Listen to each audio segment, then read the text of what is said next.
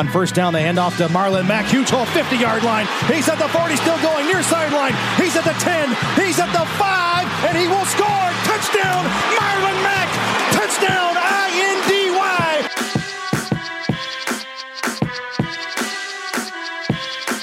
And again, it's picked off. It's Darius Leonard. Leonard with his second INT, and he's streaking down the near sideline. He's at the 40. He's at the 30. He's at the 20. He's going to go. A pick six for the Maniac. Kenny Moore gets to Deshaun Watson. That's a sack for Kenny Moore. Kenny has a pick and now a sack in the game. Horseshoe is back, baby. The horseshoe is back. Welcome back, everybody, to another episode of the Bring the Juice podcast. I am your host, Cody Felger. Joining me, special guest, friend of the show, from The Fan, Kevin Bowen. Kevin, how are you doing, man?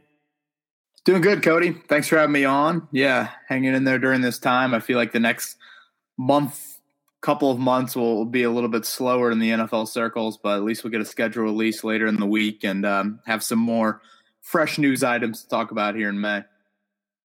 Yeah, absolutely. And just mentioning, the NFL draft just happened a little over a week ago now, and the Indianapolis Colts, throughout this offseason, they've addressed something that I want to talk about, especially, free agency and the draft. So Frank Reich at the beginning of the 2019 season, when asked about what some of his goals were, said he wanted to be a top 5 rushing offense. He wanted the Colts to be a top 5 rushing offense. Well, the Colts didn't meet that mark in 2019. They were very good at the running game, but they actually were top 7. They were number 7th in the league in the rushing attack. And so Colts did a number of things this offseason to double, even triple down on kind of that whole idea of wanting to be a top 5 rushing team. They signed Roosevelt Nix. They signed Trey Burton, who's actually a pretty good blocking tight end. And then they draft Jonathan Taylor in the second round. So, Kevin, what are some of these moves, amongst others, kind of telling you about Frank Reich wanting to establish a run and be a top 5 rushing attack in the league? Yeah, I mean, they are very bullish on this. And I think for how much success the Colts had last year from a rushing offense standpoint, there were still moments, some very critical moments in the season, and when that bread and butter just wasn't there on a, week in, week out basis. And it's high expectations and it's very difficult to achieve that. But they just weren't able to do that over the course of a 16-game season. And ultimately, when your passing game struggles as much as it did, it's going to cost you an appearance, whether that's competing for a wild card spot in week 16 or 17, or obviously competing for a division title. And, it's something I've mentioned several times in my podcast of, I would consider the Colts rushing attack really good, but not elite. And I mean that because when you look at the top 10 rushing defenses the Colts faced last season, they were right around 3 yards per carry in those 3 meetings against Tampa Bay, New Orleans, and Oakland. And then you look at what a team like Tennessee obviously did in the playoffs. I mean, that is an elite rushing attack. That's over 5 yards per carry against, Baltimore and New England, 2 of the best run defenses in the entire NFL. So, I think the Colts that know, that they still had another kind of step to take with that. And obviously the Jonathan Taylor pick being the biggest one. But as you mentioned, Roosevelt Nix, comes in and gives your offense a different dimension. Trey Burton is more of a blocking presence than Eric Ebron. I am a little bit surprised the offensive line didn't get more attention. But still, there were some very notable moves that the Colts are going to, no matter who's under center, Jacoby Brissett, Andrew Luck, Phillip Rivers, they want to be a team that can run the football and dictate when they want to run the football. It's something that they couldn't do consistently enough last season. And mentioning Jonathan Taylor, what new element amongst many do you think the drafting of Jonathan Taylor does for your rushing offense? Yeah, I think it's a big playability more than anything. It's funny.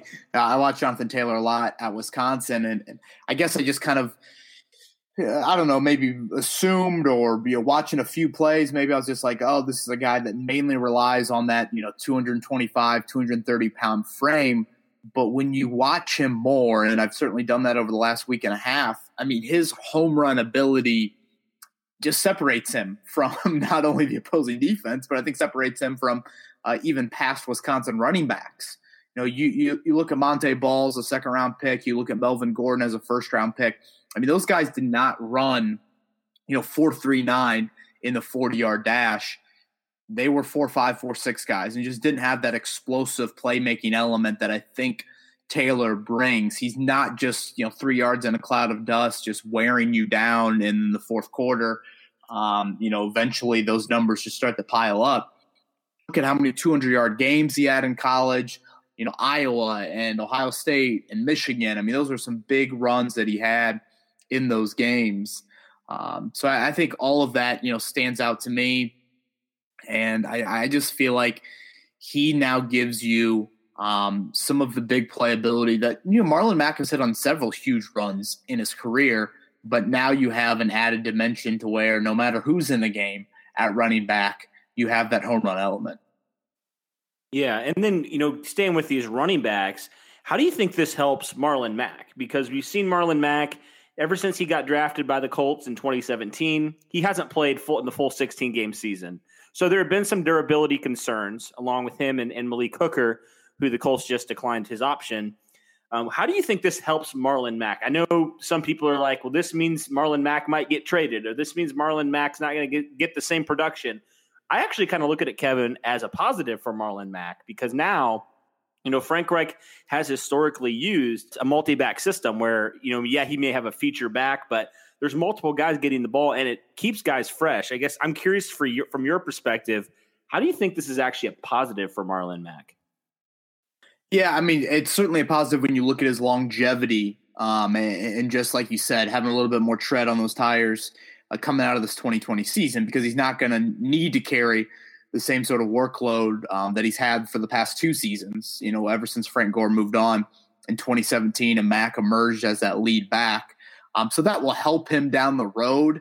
But outside of that, I mean, he's not going to be getting the lion's share. So I think selfishly, Mack would maybe want more of that lead back role. And in a critical, fourth quarter series, I'll be very interested to see who the Colts turn to, whether that be Jonathan Taylor or it be Marlon Mack.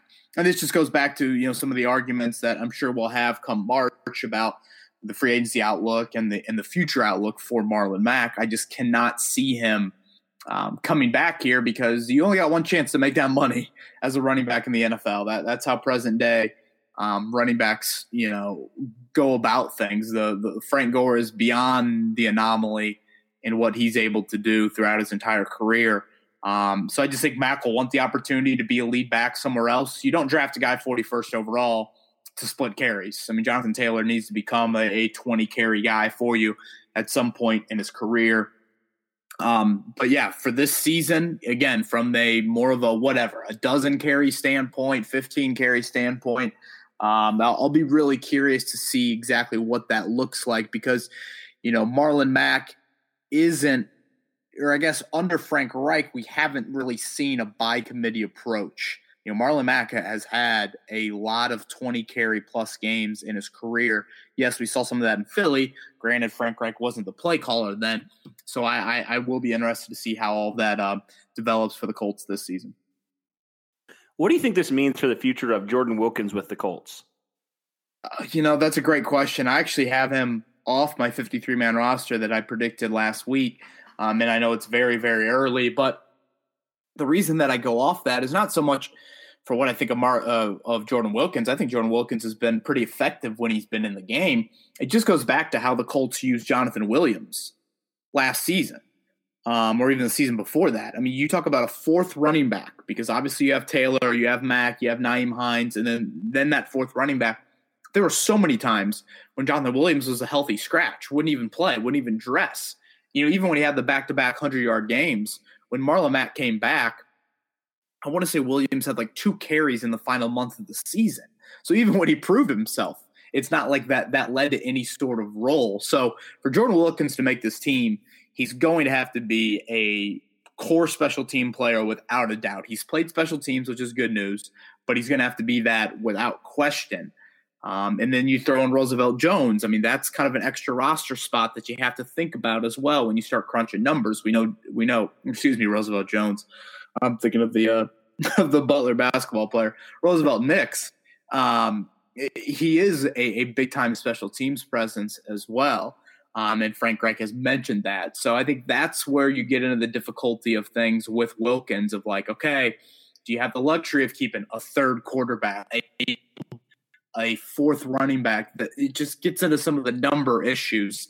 You do get the extra 2 roster spots each week. So maybe, you're able to bump someone up off the practice squad.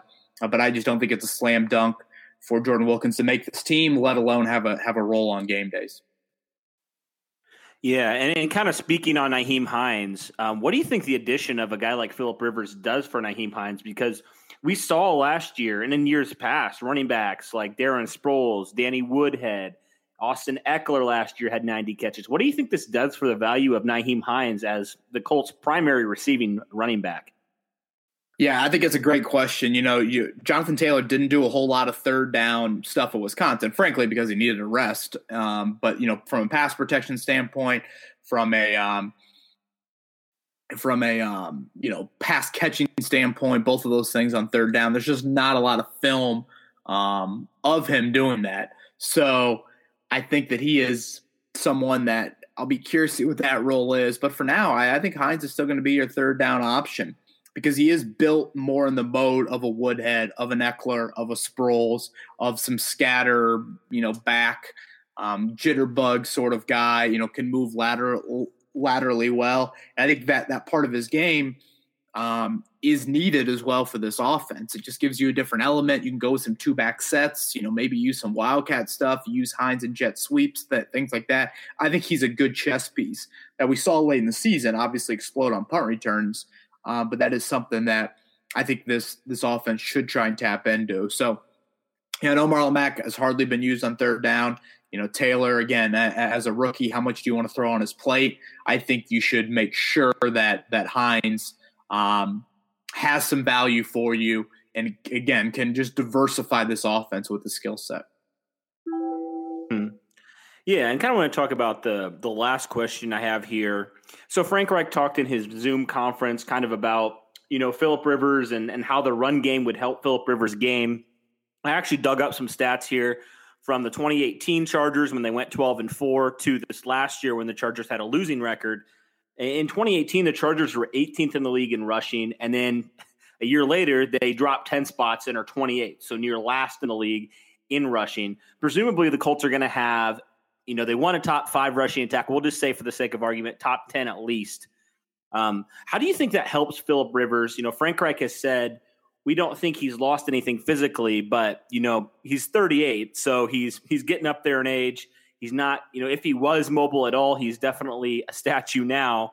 How do you think that helps a guy like Phillip Rivers not having to feel like, kind of throwing it back to Andrew Luck, you have to, if I don't make this throw, my team may not win. How do you think this helps Phillip Rivers here, knowing he has a pretty good rushing attack behind him? Yeah, I think it's a really good question, something the Colts are banking on. That was part of this get Rivers into a new environment. When a lot of people hear that, they think, okay, he is going to be what? Playing behind a better offensive line, but it's a lot more than that. To me, it's you have, again, like you said, the committed, productive rushing attack, and then you also should have a better defense, or at least an improved defense from where the Colts were last season. So if you're playing from ahead more, that should help you out. Rivers threw 20 interceptions last year. I want to say 17 of them, I think, were when they were tied or behind. So when you think about that, that's where it goes back to, okay, now you're playing from ahead. Rivers doesn't feel like he's got to play hero ball. He really struggled in the fourth quarter last year and having to come from behind in so many of those games. So I think those are all factors. I found it interesting. We talked to Frank Reich yesterday about his kind of virtual offseason program, and he mentioned that some of Rivers' best success was when they had a really productive run game. And, looking at the numbers closer, I didn't see like a direct correlation with that. So I just think it's almost an added bonus of like, if you can be a top 10 rushing attack, this is something that Phillip Rivers hasn't had. And I think a huge factor is going to be the play action game. We just didn't see enough of it last season. That's where the home run ability of a guy like Jonathan Taylor can come into play as well. You now strike some fear in opposing defense of like, oh, they got that guy. Oh, they got that guy. And that full well can lead to some plays over the top. Yeah, absolutely. Well, Kevin, thank you so much for your time, man. I know you just came off another podcast. I just actually saw it. You've yet to listen to it, but should be some good Colts conversations. And it's kind of going to be a little bit of a lull unless the Colts do something crazy.